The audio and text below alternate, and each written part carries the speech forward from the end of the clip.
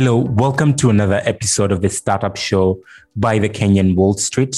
My name is Ali Mwakaneno Gakweli, your usual host.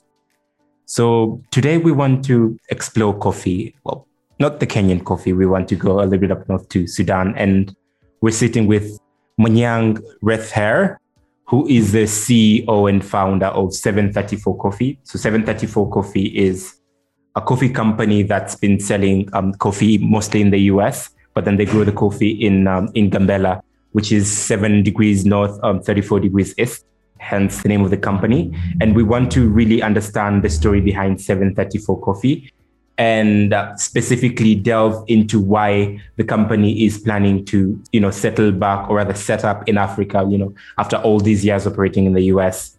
Welcome to the show, Manyang. Thank you for having me. What's the story behind, 734? Why did you decide to start, a coffee company and not any other company in this case? I have opportunity to be in America when I was young. And so I see, what young people can do to lift up empower a community. And I feel like I want to do it in East Africa too. I'm originally from South Sudan, which currently I am now. But I feel like there's need to be a lot of empowerment in South Sudan.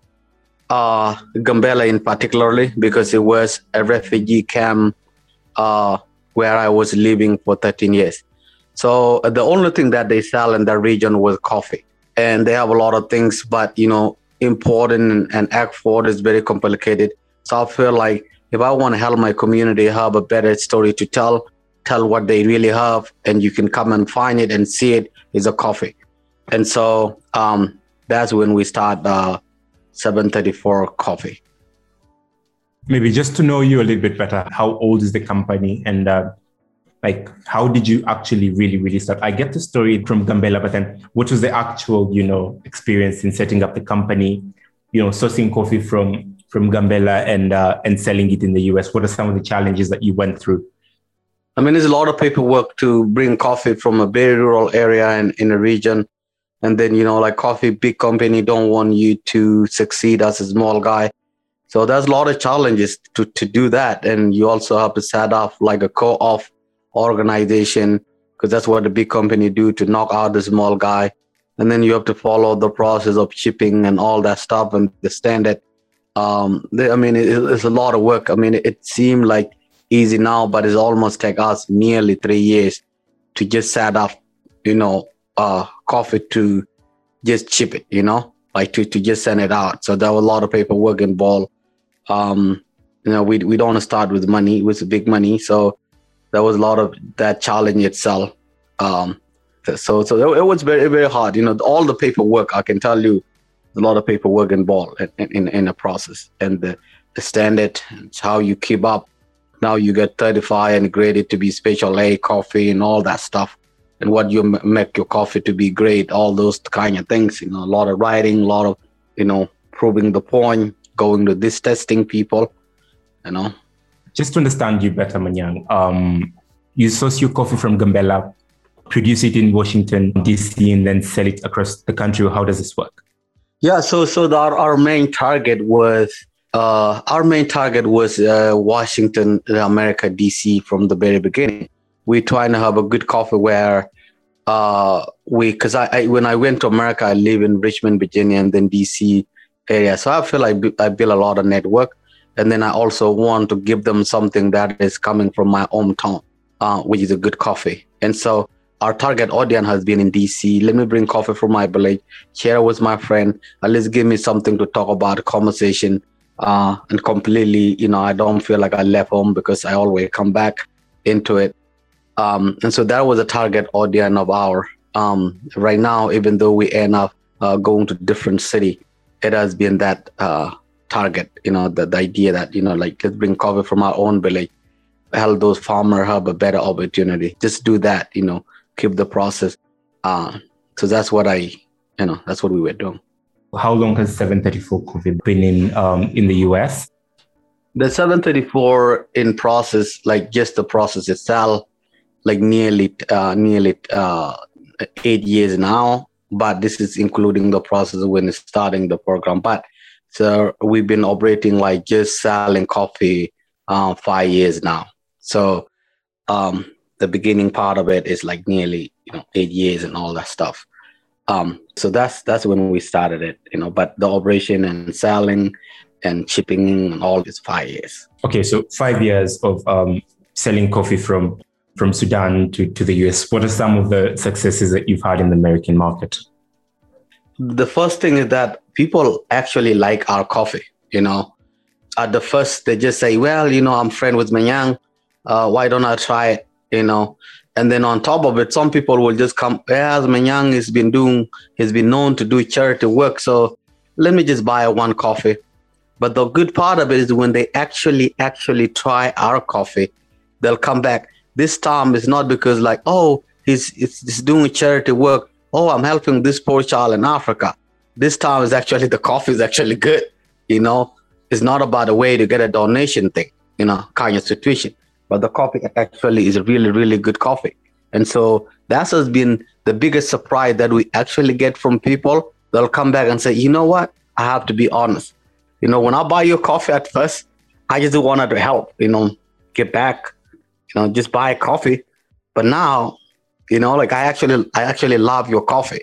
And not because like I just want to feel like I donate to a poor child in Africa or anything like that. It's just like I love your coffee. So that has been our market strategy, and that's been the success part of it. And also the major company that are buying from us, especially the UN Foundation is buying from us. The UNICEF New York is buying from us. The USAID in Washington, D.C. So it's just like that. That's where you find the market. You find people that are going to push your products and work with you. And, on top of that, we've been in like a major news in America. Like we even was on the news that was written by former Prime Minister of UK, Gordon Brown, in 2018. That also helped us a lot more. We were in the Wall Street, which is like a NASDAQ and stock, all that news, and then the NPR and all the news article, the Now This audience. So those are the things that also like grab the attentions, and we get like endorsement from celebrity like Beyonce, that say all those kind of things. Like those are the success story, other than just saying the coffee itself and the work that we do. Those have been the successful story that we've been excited to see. Beyond just what 734 Coffee does, with supporting families, especially back in South Sudan. Well, just before I sort of gloss over into that, could you tell me a little bit of some of the sustainability initiatives done by 734? Then we can get into, you guys coming back in Africa. Yeah, I mean, right now we have 10 scholarship kids in the school. So every year we're going to increase it to more. Every year we're going to have like 10 more people that is paid by 734 scholarship. So we have a 10 kid in university. In the last 5 years, I feel like that's a change that has been meaningful, because, those kids deserve a better opportunity to go to college. I've been a refugee for 13 years and I had wanted to go to school and college and educate myself. But, imagine you live in a refugee camp and you don't have opportunity. You graduated, you go to kindergarten, you go to primary, you go to high school, and then you graduate high school with a great average, and you couldn't go to college because your family don't have money and because you are also a refugee. This hurt many family. And we feel like with 734, we identify ourselves as a resilient company, a refugee company that is working to try and help those challenges. And that would be our sustainability goal. The next thing is that economic vitality, bring it all the way back. It's like creating a job. Even if we create 10 jobs, 3 jobs. Right now we're working with nearly 300 farmers. So over the long term, we feel like we're going to grow up with them and change their life. That is also a job opportunity with the social change. The bigger part of who we are also is telling the story. I feel like people has not tell the story of refugee much. They just tell them in a term of like a poor kid people with a belly. And, especially when you come from a part of the world that I'm coming from, like especially South Sudan, we get the baddest part of charity issue, like, little kid with belly, a flyer on their mask system. That is very, very, very, very hard, so we hope that we will tell the story of different side of the story of resilience. You come out from a painful past, but you make a change in a way where it give back to community. It's positive, and creating company is not easy, but you see a great joy, you see the vision, you see it's tough, but I mean there's a lot to be said. But I see the vision, I see the idea, I see the drive. Like those are the things that all wake me up at night. The idea that you can create a job, the idea that you can send a kid to school, the idea that people in the US, when they come to my office and looking for a job, they're excited to get a job.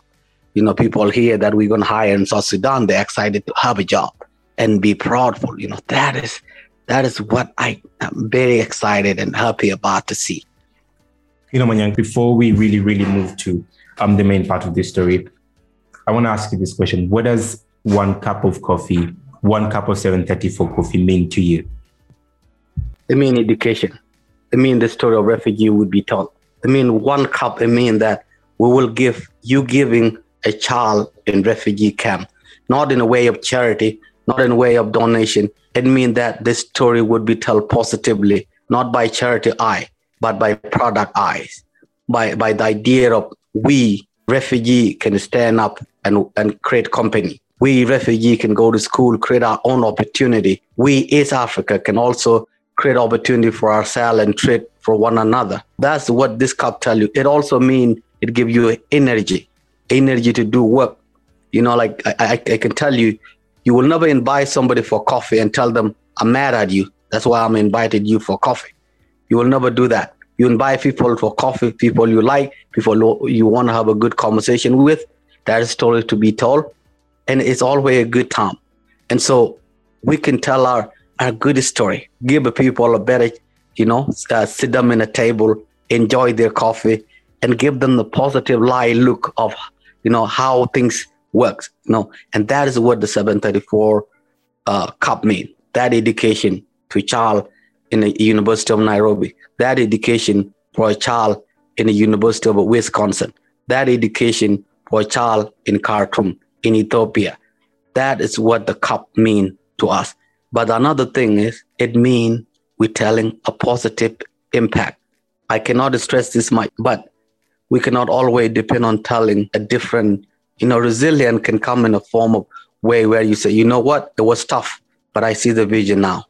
Manyang, when you talk about resilience, there are two aspects of it when you look at 734 Coffee. Of course, there's this company that's recreating the face of Sudan out there, showing Sudan to be beyond just, a place where, like with refugees, this is a country that's establishing itself with coffee that's actually really, really great coffee. And you know what? You should try it out. And also, again, there's various initiatives that you're doing with the refugee campus, for example. But then away from that, I want to look at, your homecoming. So as we have this conversation, you are in Juba, right? Working on a water project that's part of the setup of 734 Coffee coming back home. Is that correct? Mm-hmm. So I was guilty when I started 734. I was just looking at a big picture of how we can actually sell in America and, do good there and create job opportunity there, buy the coffee, send it back. But then I want a documentary in West Africa that's a coconut, like a farmer that never tastes a coconut, and it hurt me personally. I say, maybe I'm doing the same thing. I buy a coffee from farmer, send it to America. The farmer never really tried the coffee. So maybe I don't need to be like that. I need to open a coffee shop where the farmer, if they want to come to the town and drink and try their coffee with a pride and great attitude, then they work so much, and even to see their coffee in the shell in their home country, I think that will make them happy. And so that's a homecoming on it, like when people call me in US now, I have a line. And when they call me, they say, oh, I'm calling because of that. This is happening. This happened. And when we tell them, you're calling us from South Sudan, people are actually excited about it because they feel like they're talking people from South Sudan directly, and the customer are very happy about it, because like there's no other company that does that, that connect you to the real source and their headquarters, and wherever the East Africa operation can actually answer the phone or call you back. So that's also a big exciting part of our growth. That is, we trying to tell the world, look, if we want to do it, let's do it the right way. Let's open a coffee shop in South Sudan and open it in Kenya as well. So that's what we're trying to drive now. Is our overall goal is, let's work with the farmer and let them actually drink the coffee that we sell in US. I get the reason behind you coming back home, but then Manyang, let's talk about the timing. You're setting up 734 in South Sudan, sorry, hopefully in Kenya way later right now. And there's a couple of things happening that I'd probably get into the discussion later, including, the different policy changes and the political landscape of, South Sudan versus, other markets that you've operated in. But then meanwhile, let's look at the differences here. What are some of the differences that you anticipate as you set up in terms of, policy and the general environment of South Sudan? And how are you planning to, leverage on these things? And how are some of these aspects going to work, for or against you? I mean, of course, in any business, there's a risk involved. As much as we would like everything to just go up and boom, the business is here. There's a lot involved in business. There's a risk involved. We were, the first risk that I encountered trying to set up a coffee shop was bad water. South Sudan has a bad water here. So I come here, try and open a coffee shop in August, and then I find out the water are really, really, even the water that you see in the container were not purified well. So when you put our coffee in it, it tastes like a hot chocolate. That can also hurt your kidney. This is what I was talking about earlier. And so we couldn't just open our coffee shop knowing that the water would make our coffee taste like hot chocolate, give people a bad kidney. And then on top of that is like equality. We don't want people in US have the best coffee and then South Sudan have a bad coffee that tastes like a hot chocolate and the coffee come from here. So that was the first challenge for us. So we putting the water factory now. And when we open that challenge will be solved. Now there's low growth in South Sudan, which is also another thing. There's going to be challenge. South Sudan unknown to drink the good coffee or the coffee as in general. But like a country is growing, they don't know coffee like that. And, most people, they hadn't have idea. Even some people tell me you make money on coffee. Like, how do you make money on coffee? Because the idea of selling coffee for them, it just seemed like, like coffee is here. Why would I, like you can give somebody coffee, they wouldn't see there's money in it, So there's that challenge. And also, there's the political challenges here too, because South Sudan separated from Sudan and then itself get into some trouble with itself, fighting one another and all that stuff. So, but, we from here, 734 was founded to work with the risky community. That was idea, like an area where we feel like we are built from refugee company. It is our DNA that we don't fear the risk of working in a risky area. It's our DNA. That's what 734 was start from, to tell the story of refugee, to change a positive perspective of South Sudan, to change the positive perspective of refugee, to tell the people, look, no matter how far you come, you can always make it. Like I tell you my story, if as a young man, I went to refugee camp as age of 3, moving from one refugee to one refugee camp for 13 years, one camp from another. So when I get the opportunity, I lost all my family in that regard because I didn't have them, Didn't know my father was, find out my father died, I couldn't know in 96. So I was young and I didn't know, but the struggle didn't make me bitter. It didn't make me lose hope. It didn't make me feel like I'm less than anybody else. It just made me, I want to do more. I want to do more. I want to better myself. I work as a person, work so hard, go to college again. And now, I also teach in George Mason University as a professor. This is a personal, if I just want to follow that career, I'm already successful in that regard. But, I want to get back even more. I want to get back through product. a positive change. And those risky things will always be there. We know that, there's a lot of risk involved in South Sudan, and there may be a situation where we may have delay a bit. Like, for example, it already started, the water delay us. There may be another thing that delay us, but we will be here. We will have 734 here. We will have our president here. No matter how tough the policy are, we will work with them. We'll try to find our way. That is what the vision is. Manyang, first of all, before I go on, South Sudan is turning 10 today, right?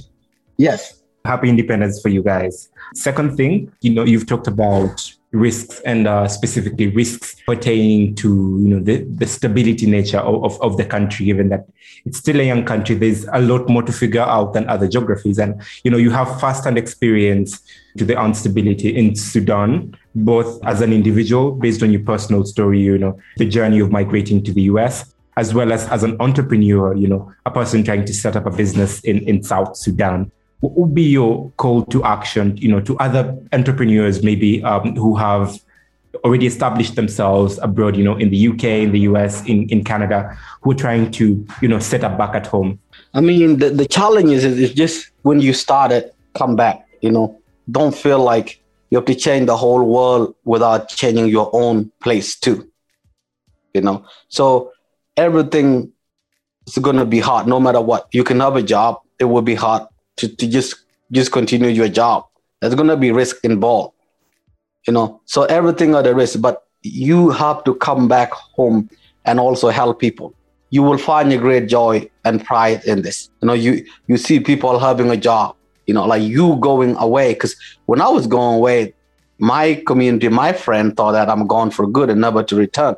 That's the idea behind it. When you come back, it's like the price of being back to the community, the price of giving back, the idea of, we can do this. We can do this.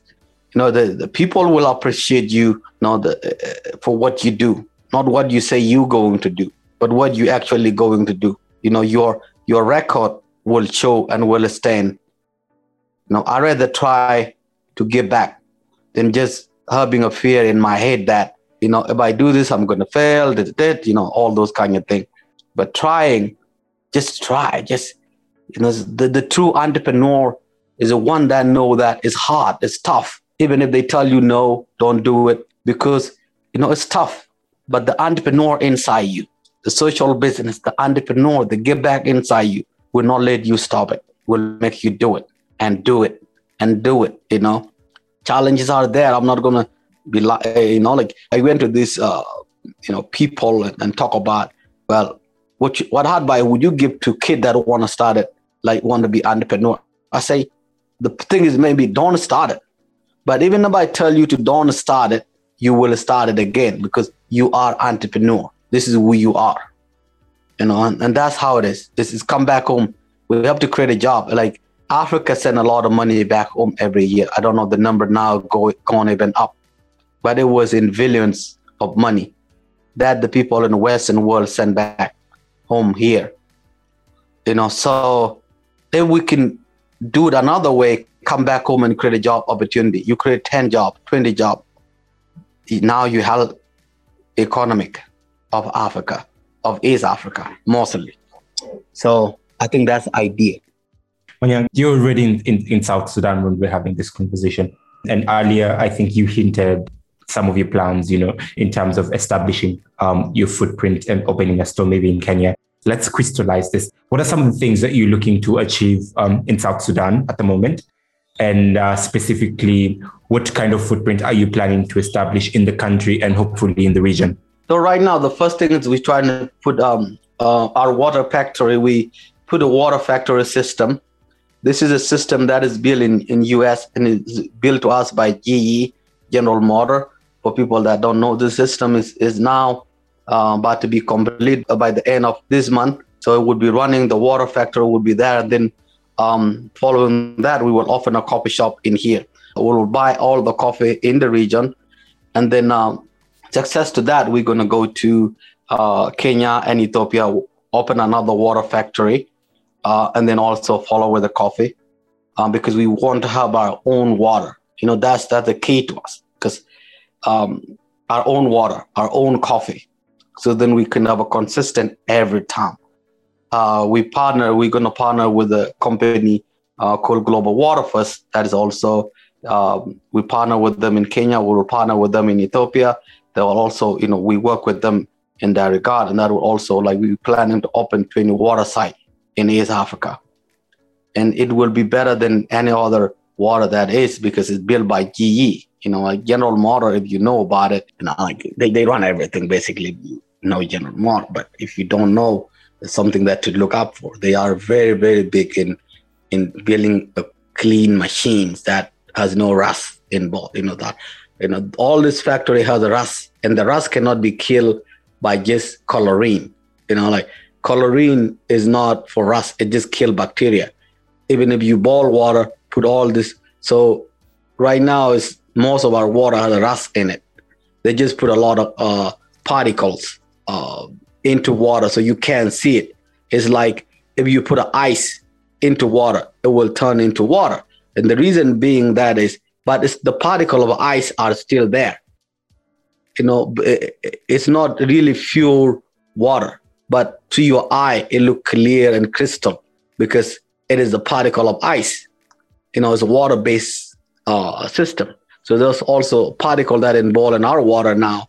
Those water that you drink has a little bit, they put a lot of particle in it because you cannot see the rust. They're preventing rust in it. In the Western world, they don't have that. They protect that already. So that's a machine that we want to do. Why do we drink rust and the rest of the world are not drinking it? So our water system will solve that problem. And that's what we're working on. Let's talk about some of the benefits that your homecoming will have to specifically lower members of the supply chain. What difference does it make to the farmer in Gambela that you're now in South Sudan as opposed to just operating from DC? Well, the difference in make that they can actually bring their coffee. They can actually visit a coffee shop. They can actually have interact with us, come to the coffee shop. And we actually can have a yearly planning with them. Like say, hey, next December, we are actually wanted to have, a 10 ton in your farm. How much would you sell for us? We can actually have a credit value that we can actually create a credit and say, okay, you need this much money to grow your coffee, right? So in a return, some of it we will give you now. And then in December, when you're harvesting, we get, we can actually create a credit, a relationship. That's a real based on respect. We can tell their story, not in terms of look at this poor farmer we're helping, but look at the hardworking man that's working hard every day to feed their family. So the employment opportunity that he's giving to his people, the entrepreneur, because, at the end of the day, this is people that are working hard. As much as we always tell their story in terms, we are helping this farmer or this. No. We have to say look, this man waking up every day, working hard to grow coffee, to give you a joy in your table, to put a joy in your table that you can enjoy. A lot of work goes to that. But that person is a human being that work very hard to feed their family, to create a, clean environment. Coffee farmer can actually be in a climate change system because coffee is a tree. And if you need to plant a lot of tree, why don't you plant a lot of coffee tree? So a lot of people will, I want to plant 100 tree. Yeah, fine. But sometimes you can plant 110 million coffee tree that also had a benefit to human people as well, but also has a benefit of oxygen, the air we're breathing, the climate change. But we don't look this as the real people that have a plan. We just look them as, we're trying to create a job for them. We're giving them, we have to change the mindset of saying, look at Joe, he's a farm owner of that. No, look at Joe is working every day to provide us, I think that we need a coffee in our table. The office is running because of his work. Let's give this a credit, let's give these people a credit because they really deserve it. They really deserve it. You drinking coffee and somebody has worked so hard day and night to grow it. They wait for 6 months. They made sure every water and the last drop and even goes to the coffee is good. Even the coffee that we bring, we bring you the good coffee from a good farmer that put a lot of work into it, And so that's the benefit, creating a job opportunity. That's also a benefit for them. working with the farmer directly to motivate them. Climate change, empower these people so they can grow more coffee for the climate change in East Africa. That's also, and then the scholarship program that we want to create for kids, from our side of the scholarship, the 734. So that will also be benefit of this, the work, the people that actually going to work with us. That's a benefit, that 734. The last thing is our story. Telling a story is the key to us, because I feel like we had a lot of coffee, but we hadn't tell our story in a better way. Imagine today, the number one import of coffee is not even in East Africa. And we had the best coffee. The coffee was found in Ethiopia. It's actually Vietnam, And have you ever seen let's go in that regard. But that is also the benefit that, knowledge is limited to what you know. And we can give our farmer a better knowledge, a better understanding, the vision, buying it, So that will help us even more. That is a story that we want to tell. We want to tell a story where we have the best coffee in the world. Coffee is actually founded. If coffee has been found in China, if it had been found somewhere else, the story of that will never disappear. But because coffee was found in Africa, I feel like the story is always flipping out because it has never been told. And it has never been an African coffee that actually owned the story, tell the story, have a relationship with the farmer. They don't have that. And we're trying to bring that, I'm not saying that it's going to be easy, but we're working and intend to do that.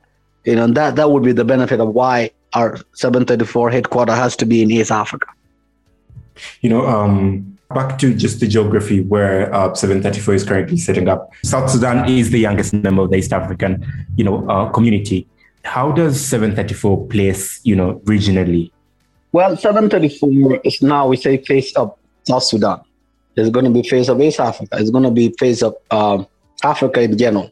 Right now in September, we open a place in Dubai. We're going to say the face of Africa. It's not going to even say, we're debating to say face of East Africa in that perspective, because we're going to bring Kenya coffee, Ethiopian coffee, South Sudan coffee, Rwanda coffee. And so we can even go further to say face of Africa, where we can get the coffee from many parts of Africa, So South Sudan is a younger nation, and that's why we need a positive story. Our story has been the story of war, the lost boy of Sudan, the orphanage, the children that are run because of war and this and the biggest belly, and, like corruption, all this. That has been our story. I just want one positive story, one positive thing that you can be proud of. Even if you're not from South Sudan, even if you're just a Kenyan, ordinary Kenyan, and feel like, wow, man, I respect that people, that country. They come from a difficult fast and change it to tell Africa's story. That's what we intend to do. And you don't have to be from South Sudan. I admire Kenyan people because they work so hard, and also, the M-Peso, they created it. This is the pride that even if I'm not a Kenyan, I feel proud as a South Sudanese, as East Africa community, and also Africa in general. You cannot take that away. So that's the story that we want to reach. The young people are doing it, but let's open the door for young people to tell a different story. Not a man that was from 1965 killing a lion, running away from lion, or running in the wild, and has no education, primitive kind of story. We are PhD people. We are people that study coffee. We are people that are, go to the medicine, done a lot of work. But yet, this story has been told from 1800 perspective, 1900 perspective, 1960 perspective, So how about if we try to tell a story now? We have the best coffee in the world. We actually tax savage that we can actually send you money from this and that. And that's what we're not far behind as a people think we are. We just didn't have a good way to tell our story, and hopefully our media, our people can help us in crafting our story better, telling it the way that makes sense, to people. I want to get back on rewriting African stories, and I'll probably save that for parting shot from you. But, you talked about setting up in Dubai. Before we get out of the continent, Manyang, let's talk about what's happening, within the continent. And recently we had the AfCFTA, the African Continental Free Trade Agreement, that commenced on January the 1st of this year. How do you think a 734 Coffee is, or rather can place itself better to take up, such opportunities that promote trade within the continent? I think it's a good start, and hopefully they implemented it better, because that's what we actually need for the longest time. This thing could have been done a long time ago, but late is better than never.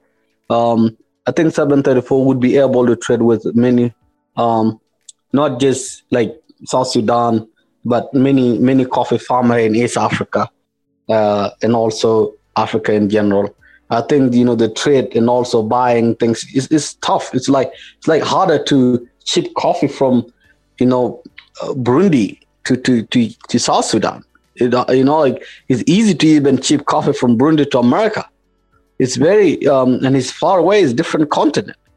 So that should not be a bigger problem, but I think 734 is in the position to look those opportunity if it open up, to be working with people around the East Africa community. If you were to start 734 Coffee today in South Sudan or maybe in Ethiopia, given the position of Kambela, what would you have done differently? Well, I could have known, how paperwork is done. There's a lot of things that I could have done differently. There's a lot of work that has gone to West for nothing, because I don't know. I could have just started in Africa and grow globally. And then, the setup of it, could have been a little bit different, but, better in understanding now. But, other than that, I'm very proud to start 734 Coffee, to tell the story of refugees, tell the story of Africa, tell the story of this resiliency, tell the story and give a job opportunity, create a scholarship program. So I'm very, very proud of it. On to the last I have for you today.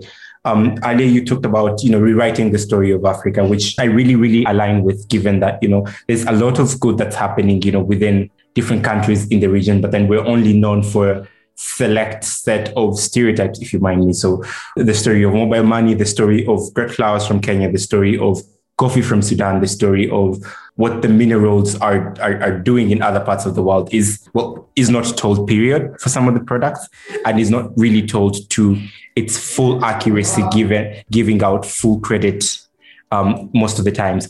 What can we do differently? How can we rewrite the story of Africa to the world? Well, I think you guys are doing it now, little but surely we're getting there. I think we realize that, every people, every continent tell their story. We didn't get the idea from the beginning, because we thought that, we don't have the media, we don't have the tool to do it. But now I think young people with the technology, with the cell phone, with the things that are going on right now, I feel like we're getting there slowly and surely. So it takes years. It's not an easy thing. It's not going to happen overnight. But I think, getting people recognition of talking about the positive of Africa. I think, many countries now are doing conference about Africa. They'll see this is how people change, the generational change. I went to Virginia recently, and people was talking about equity for Africa. Basically many of big CEO are coming to talk about opportunity in Africa. So when those things are happening, because remember, humans only respond to their interests. We are good people, but we also see things in our own interest as well. And so you will respond to things based on your interest. If it's not your interest, you're not going to. When you see the opportunities coming to Africa, when you see a job opportunity, when you see you can invest it in 734 and get your money back, our media should also be telling a positive story they see. It shouldn't be just discovered by somebody in somewhere else and tell the positive twisted in there, some pew twisted in there. Or you don't have to feel like you are refugees and that's when you're story make news. You know, you should just be a regular guy that is doing a good work and also making news in our own side of life, you know. So I think it's coming. It's coming. It is long overdue, but it's coming. I can see it. You know, I see the vision now. I see the people are telling it. I see, you know, people of you like you will work day and night. Hopefully you change few people, 10 people, 20 people, and they listen, and they maybe turn in to listen to our people like my story, you know. And hopefully I change somebody's life, you know, they can see different Africa that they wanted to see, you know. So hopefully over time, it will bring us back to where we need to be. I think it will. And definitely at the Kenyan Wall Street, we'll always seek to advance, you know, better African stories. This is all I had for today, Manyang. Thank you so much for creating time for having this conversation. Looking forward to talking to you always. Thank you so much.